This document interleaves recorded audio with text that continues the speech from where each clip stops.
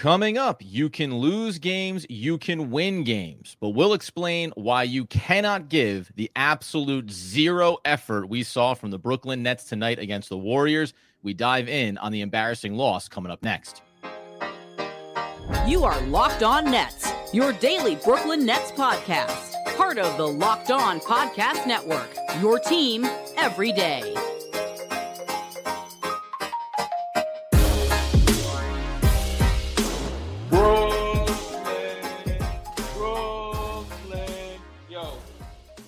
Yes, my friends, it is the Locked On Nets podcast right here on the Locked On Podcast Network. It's your team, the Brooklyn Nets, every single day. Over there is Doug Norrie. I'm Adam Armbrecht. We thank you, as always, for making us your first listen of the day. We are 100% free on all those great platforms. And let you know, today's episode is brought to you by FanDuel. Make every moment more. Right now, new customers get $200 in bonus bets if your first bet of $5 or more wins. Visit FanDuel.com/LockedOn to get started today. And Doug, where we get started is with the thing that actually has been a theme. We almost got kind of blinded by it in these recent games, but the Brooklyn Nets are not always a maximum effort team, and that came to full fruition here in the 109-98 loss at home to the Golden State Warriors. Yeah, just a brutal loss in a game that was so winnable. If you watched it, if you even look at the box score, some of these crazy numbers we're going to throw out at you, when you watch this game, you really would be marveled to say, like, what is going on here? Because there's times where they were able to stay in the game sort of against their best efforts to stay in the game, which was at time almost zero effort on the defensive end or on the glass at all. And yet, like, it was kind of close within 3 minutes to go. But there's some crazy stuff here. And it was just a very, very frustrating watch all around, right? No Ben Simmons, so you know you're going to be down a little bit here. Some confusing decisions sort of with rotations. But I'll throw one at you just to start. If you knew this stat going into the game, I actually wonder how much I would have bet on this. Like, if I only knew that Royce O'Neal hit 5 3-pointers, and that was more than the entire Warriors team combined. Right. If you knew just that going in, you said Royce O'Neal hit 5, all the Warriors total hit 4. Yep. I might have bet $100,000. I'm trying to think of the number. It probably would be more. It would be as much as I could probably reasonably muster and not have to tell my wife ahead of time. And not have to get her permission, but just not have to tell her. You know, there's certain things we're gonna have to double co-sign for. But like other than that, the number would be astronomical if you just knew this number. Yeah. And I don't know, it's not the only number that explains the game, but when you see this, you think, well, how can you have lost the game like this? Well, because you lost in every other area. Right. Like, you literally lost the game in every single other area, and it just, and this is what ends up happening when that is that's the case. And if you said 5 made for Royce and the Nets took 42 from beyond the arc, you go, well, baby, what are we talking about? 15, 16, 18, 20 made? How high did we get? Well, they made 13 in total. So 7 other made 3-pointers for the entirety of the rest of the Brooklyn Nets roster, right? Which, by the way, even that still would have put them in the win category over the Golden State Warriors. You mentioned that as being a kind of a confounding stat, especially against a team like Golden State. We know the shooters they have on that roster. We know Steph Curry's there. We know you've got Clay, obviously, as well. The more important thing here is, though that is a nice icebreaker, is the effort in this game was about as abysmal. There's more stats. Yeah, we got more. I just wanted to start off with that one. Like, there's other things that are really There's obviously other things that are really disturbing here. I just feel like that's the most perplexing one. But sorry, go ahead. No, 100%. Yeah, in a game filled with disappointment, it's funny to come in and have a wow. And even this actually surprises me. No, the effort inside of this game was terrible, right? We talk about key stats inside of this one. You mentioned beating them out there in the 3-pointers, 1v an entire team. But then you go and look at the rebounds inside of this game. When you lose 60-38 in the rebound category, that is something that just jumps out off the page to you. Even understanding that the Brooklyn Nets are a team that was thin tonight. You did have Nicholas Claxton for most of the way. We'll talk about that too. But they've been a team that has been a sound rebounding unit in spite of their lack of size. And that to me is the effort the effort stat you can focus in on, because they've done that all throughout this year in spite of what their roster makeup is. So when you go and see that number, that just comes down to see ball, get ball on both ends of the floor, second chance opportunities, clean the glass defensively. There are things from rotation standpoints, but there's probably a dozen stats we can point to here that illustrate how disinterested this team seemed to be in a home game. When you feel like you've won 3 out of your last 4, like there's some momentum here ahead of the trade deadline. They came out as flat as humanly possible on the front end of a back-to-back, by the way. Yeah, so the way you lose a game when you have one player, that hits more threes than the entire rest of the team, a team that has Steph Curry, by the way, is you get completely crushed on the boards to start. Like you said, 60-38, offensive rebounds 16-11, and then what that turned into was seemingly a million second chance points by the Warriors, who had I just had it in front of me. Points in the paint. They had a ton of second chance points, but the Warriors, I can't even read this number. The Warriors had 72 points in the paint to the Nets 38. 72 of their 109 points were basically at the rim. And if you were watching the game, some of those were of layup line variety. Right now, some were offensive rebounds that they just out because the Nets had an incredibly hard time just being interested in boxing out in this game. I mean, just like multiple examples of just sort of no one boxing out, leading to very, very easy offensive rebounds. And then other times, just no resistance at all at the basket. And Warriors are going to do this here. They're going to try to back cut you. They're going to play motion, and they're going to try to get like guys moving downhill, especially if they get you spread out. Even knowing that, 72-38, 72 of the Warriors' 109 points were basically the easiest baskets you can get. Yeah, the lane entry was absolutely. I mean, it was like going on a runway, right? So what I'm saying is the only way to lose, but really the only way to lose a game after presenting this first stat that I presented to you is this next stat to be so utterly lopsided as to be almost comical. Because if you saw that game, if you saw this like 72 points in the paint, I would have put the other set of money that's left over on whatever the spread was for the Warriors, but minus 20, I don't know, like minus 20, minus 25, some crazy number, because that other number illustrates the actual reality of the game, which was the Nets could not stop anybody at the rim. They couldn't get a handle on getting any rebounds. They played ultra small. We'll talk about the lineups they played in this one. They went sort of like mind-bogglingly small for long stretches. So you kind of just know what's going to happen. And like this is just going to end up being the result. Very, very frustrating game on multiple levels. Zero resistance at the rim, which is 100% true. And just to cap off the confounding stats, the Brooklyn Nets had 12 blocks in this game. In a game where the defense was atrocious, they also did this thing that, again, if you picked out a couple, that's maybe one other stat, right? If you said the Royce O'Neal, that's elite level. That's mortgage your entire house to try to put a bet in on that. But then you throw in this other element here, which obviously directly connected to Nicholas Claxton. We'll talk about the lineup, and as you said, some of those late game, the rotations, there were foul concerns throughout this one. How did Jacques Vaughn manage those decisions? And then when we get down the stretch, who wasn't on the floor? Who was or was not on the floor? And one of them was Nicholas Claxton, who got ejected. We'll get into all of that as we continue today's Locked On Nets. All right, before we get to that, I'll tell you about our friends over at FanDuel. If you're like me, Super Bowl Sunday coming up so soon.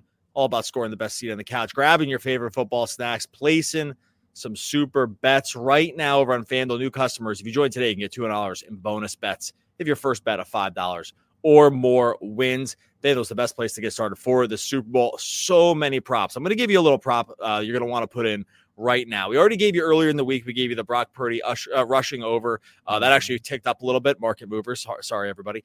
Right now, I'm going to give you one. Not going to be popular because people hate betting this stuff. Patrick Mahomes under 262.5 passing yards. Travis Kelce, everyone's favorite, America's darling, under 71.5 receiving yards. And we're going to pile on the parlay here. Isaiah Pacheco, 70 plus or over 70 yards on the alternate rushing line. It's going more than 3.5 to 1 right now. And it all correlates together. Go over to FanDuel.com. Right. I'm laughing because it's such a good deal. FanDuel.com/locked-on to sign up. Grab those $200 in bonus bets if your bet of $5 wins. Once again, that's FanDuel.com/locked-on. Make every moment more with FanDuel, an official sportsbook partner of the NFL. All right, so as we continue the Locked On Nets post-game podcast, 109-98, the Brooklyn Nets lose at home here. I do have a question I want to get to regarding Ben Simmons, but we'll save that for the back end here, obviously with a back-to-back for the Nets going right back to the court on Wednesday night. The other thing here, just before we talk about rotations and some of the decisions from Jacques Vaughn here, you do also have to acknowledge the other way that Royce O'Neal beats the Golden State Warriors by himself from beyond the arc, but you still lose the game, is when you have Mikal Bridges, Spencer Dinwiddie, and Cam Thomas go for a combined 12 of 48. 12 of 48 from the field for those guys. Mikal Bridges 1 of 7 from deep, 0 of 6 for Cam Thomas. Now, the nice thing is, I'm not trying to give silver linings here about Cam Thomas and his game, is that he can still get to the line 11 times and end up with 18 points in spite of having a massive struggle shooting from the floor here. But this is the other way that you run into problems, is when nobody, and we've said this before, Cam Thomas and Mikal Bridges starting to play well together on the court. But if one of those two guys isn't going to go off, you know for a fact, you actually would have thought if you saw the box score, you'd say, dumpstered by 20 plus 25-point loss here, right? So in some ways, it's actually alarming that the Nets were even in this game when you got to the fourth quarter in the last 3-4 minutes.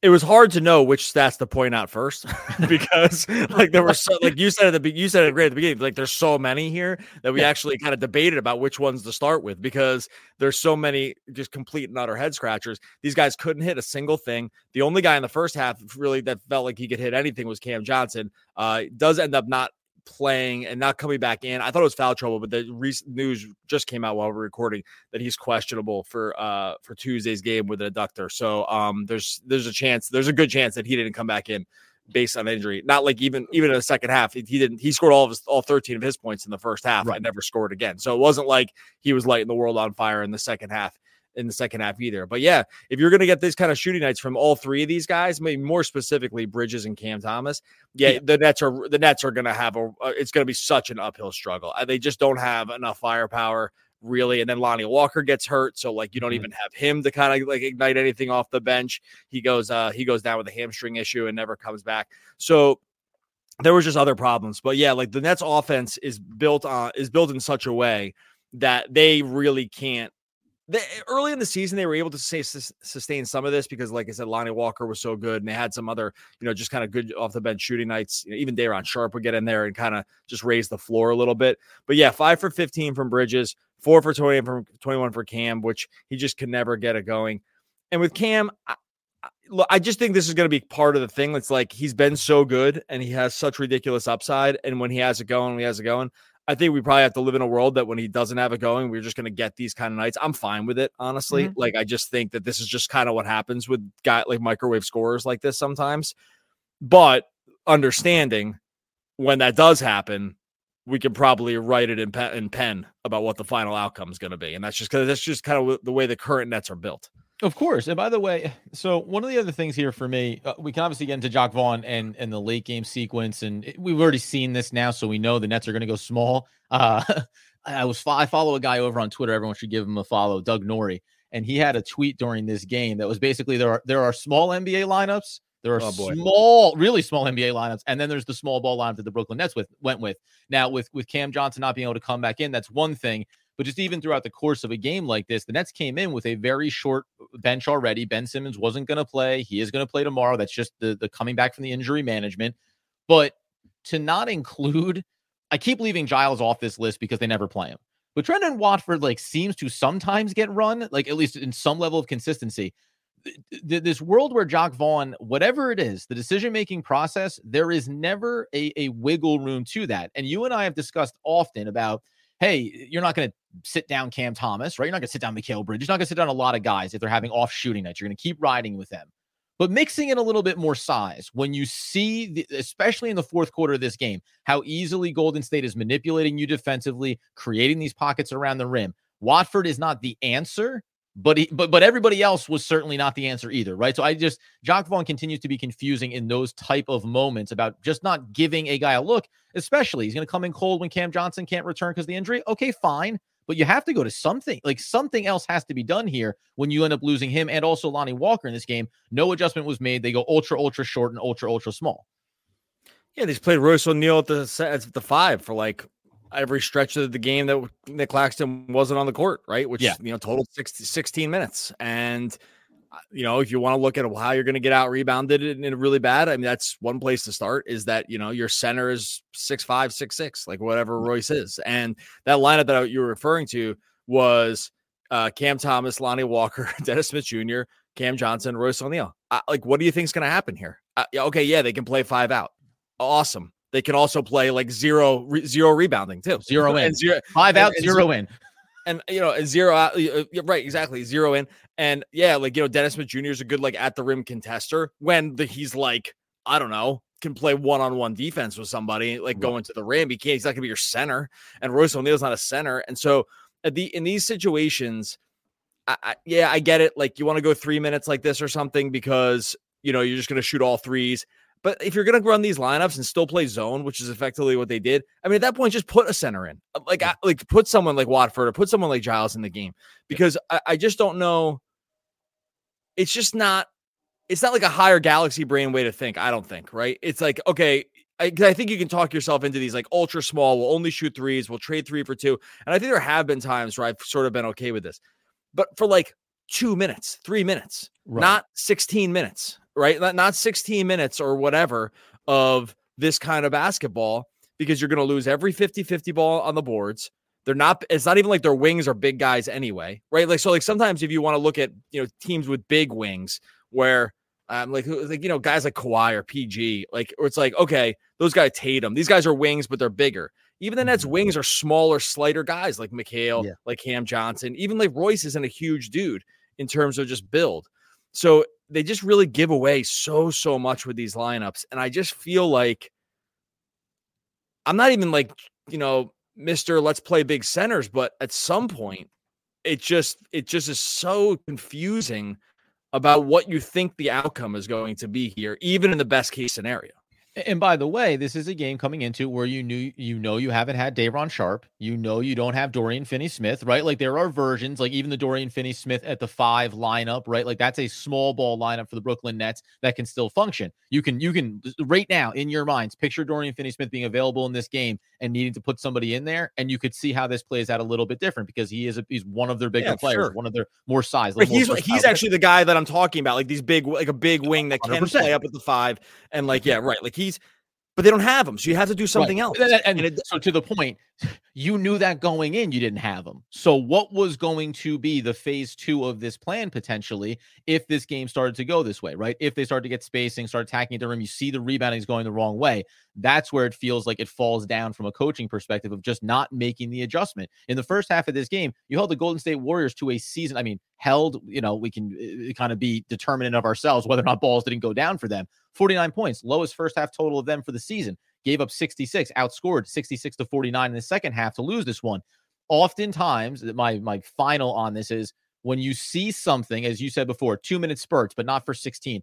When you see something that is slowly giving you a sample size that it's not working, you have to pull the trigger. You got to pull the e-brake and start going the other way. And the Nets just never seem to be willing to do that. Whatever it's going to look like, it still comes back to that.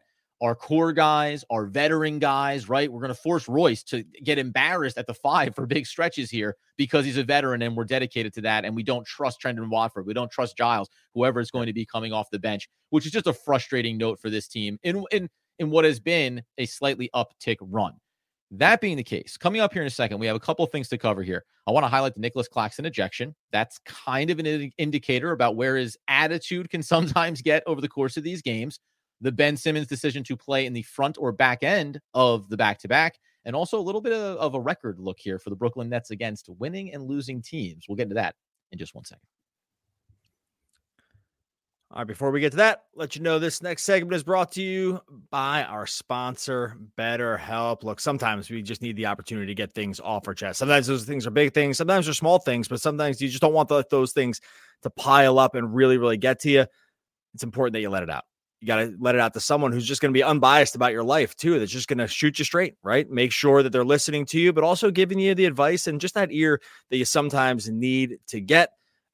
Just you want to say how you really feel about something. Maybe you're just thinking about something that you want to get, just kind of like let someone else know about, have them be able to hear you, have them be able to have you be authentically upset, maybe sad, excited, whatever it can go. This is where BetterHelp can step in. Okay, therapy can be different for everyone, right? Sometimes those problems are big, sometimes they're small, but BetterHelp is the place to go to get this stuff off your chest. If you're thinking of starting therapy, give BetterHelp a try. It's entirely online. It's designed to be flexible, suited to your schedule. All you do is visit BetterHelp.com/LockedOnNBA to get 10% off your first month. That's BetterHelp, HELP.com/LockedOnNBA. Once again, BetterHelp.com/LockedOnNBA. All right, so as we tie a bow on the disappointing loss for the Brooklyn Nets here, we remind you to go over to wegotnets.com. Get your free ebook when you sign up with your email. That's 5 stories in 5 days, all about the history of the Brooklyn Nets all the way back to the Jersey days. And you'll also be alerted as we roll out, some new features and a lot of fun stuff for the Brooklyn Nets faithful. Check it out over at wegotnets.com. So before we get to the Nicholas Claxton ejection, there was one other play, because I feel like that play is kind of indicative of this game and the effort or lack thereof. There was also a sequence in the fourth quarter where Mikal Bridges on the offensive end went into the paint effectively among 3 defenders. And you almost want to applaud that effort until he gets underneath the basket. He tried to make a layup from physically underneath the basket. There's no amount of English. There was no arc. There was no angle that he was going to get this thing to go down. And it's not so much about Mikal as about the team overall of, well, they're just out of ideas.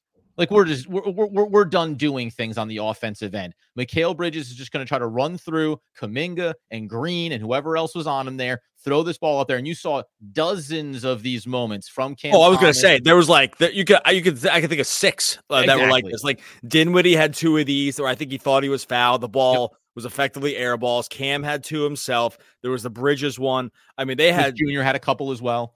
Oh, Smith Jr., he got the offensive foul and the ball just like airballs a layup. Yep. Like they had 6 or 7 of just some of the worst at the rim finishes you'll ever see. I mean, really ever see. That's not hyperbole. Like they were so bad. I think that 4 of them didn't even hit the rim.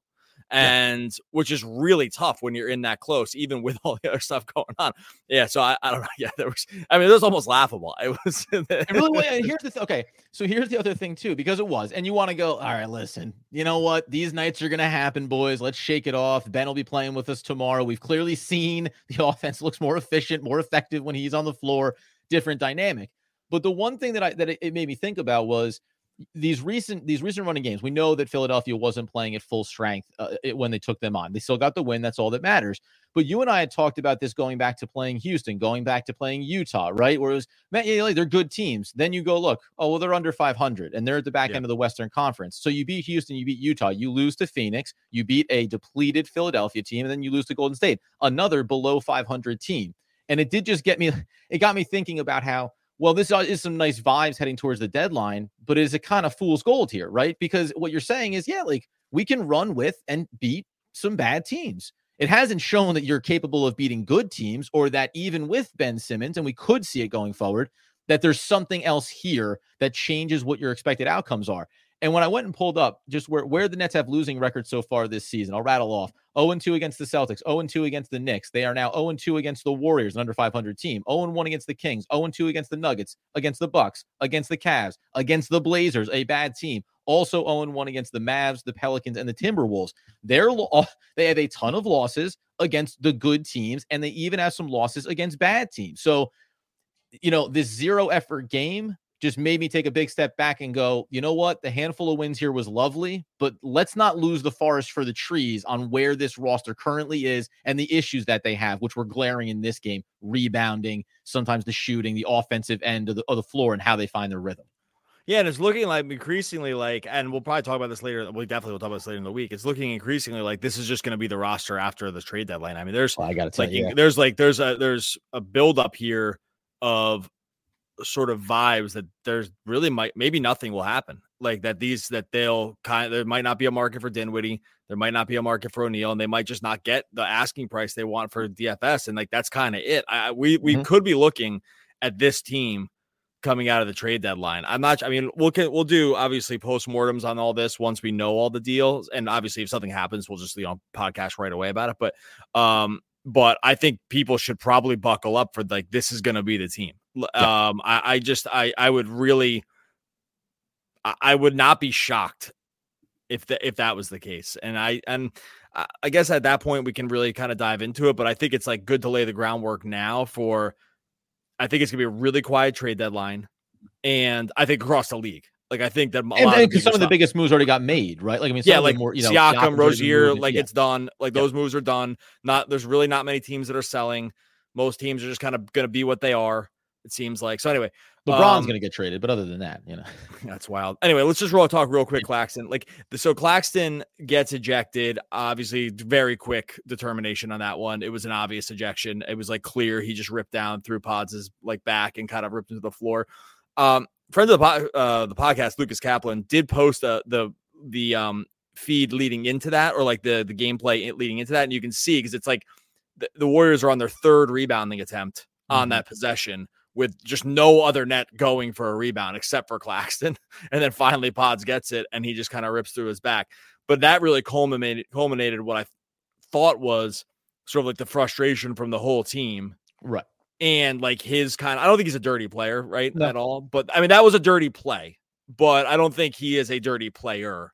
He's an emotional guy, and he definitely, like, you know, I think there's times he's kind of like almost like hunting text. But in this case, it kind of was like, I don't know, you kind of see it coming. It's an unfortunate thing to happen, but comes at the end of this, like, you know, what's going on here? Am I the only one trying to get a rebound here? Now this guy gets it and we're just going to lose. And he kind of just, you know, took out his frustration in the moment.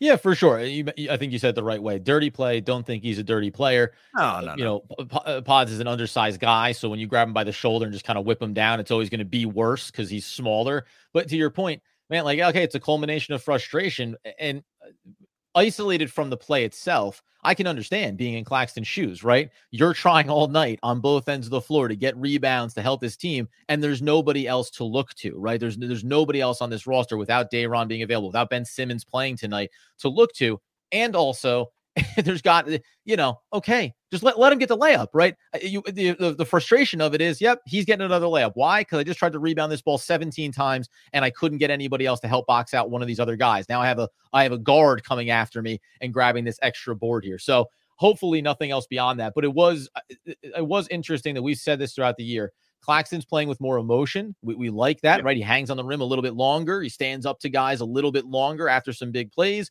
But this was just felt like a little bit of the tipping point, right? Like, okay, everything up to but not including that play tonight is totally cool if you want to be an emotional guy and it helps get you a little bit charged up in these spots. Oh, yeah. I think I'm all for the emotion. I think actually sometimes there's not enough. Like, they've kind of like legislated a lot of emotion out of the game because you just get technicals for it. I kind of hate that. I like when guys celebrate. Look, if I could dunk a basketball, I would talk about it and celebrate it literally from now to the rest of my life. Like, so like, if you want to celebrate a dunk, like, or whatever, especially over someone, I think you should be allowed to. But in general, yeah, like, we've seen a lot of that from him. A lot of stuff that's like kind of like pressed right up against like the edge of where he would get technicals, but I'm all for that. Like, you want to play with emotion, you need to get yourself riled up.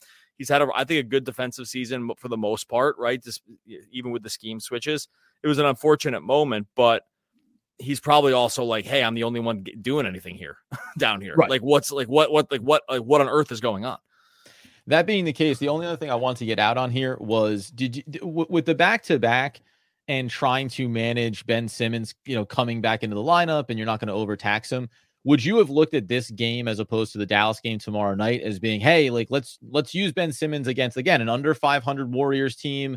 Maybe it's a more winnable of the two games. You know, do you think the Nets should have looked at that in any different way, as opposed to, we know Ben's gonna play tomorrow, and now with these other injuries, it's going to be even more important. But I do wonder about the Nets kind of looking at the schedule and saying, like, hey, if we think there's a winnable game, we got to circle it, double underline it, and find ways to get those W's when we can. Yeah, I don't. It seems like this would have been the one to play because there was like 3-day break between Philly and the most restful. Or no, sorry, there's 2 days. There's 2 days here, then there's a 3-day break. I don't know. Either way, you're getting like 2 days and 3 days. I don't know. I mean, I wish you'd play every game, but I'm done trying to guess like what the injury stuff with him is, like what the plan is. Like, who knows? I mean, they're clearly not going to play him back to backs. The minutes are going to be limited. I don't think it like really matters. Maybe you're like, oh, we could use him more against Luka. Maybe we want to see him more against Kyrie. I'm not really sure. I could probably make a case either way for it. He played so few minutes against Philly that I would have thought like this might have been the spot, and then play him because you just get one more game out of it. But I don't know. And results oriented, you win tomorrow against Dallas and he plays, and then it you know, okay, fine, right? Win the game that he plays in, and then it feels fine. But that is obviously the more difficult of the two matchups for sure. It looks like Dorian Finney-Smith is going to be out tomorrow too. So they're going to be, they're still just going to be down some of these bodies. Okay. We're going to be coming at you live following the Mavericks Nets game with old friend Kyrie Irving coming back into the building. Dallas on a back-to-back here as well. So we'll see how that ends up going. Right where we want him. They're coming off the win against Philly. Everyone beats Philly these days. Okay. Like I said before, like Adam said before, make sure you visit WeGotNets.com. Grab that free ebook. Everyone likes something free. Got a lot of other stuff planned for We Got Nets. So go to WeGotNets.com. Put your email in. That's literally all you have to do. The only thing in your control is effort. That's all. And that's everything. And that is Marky Cuban.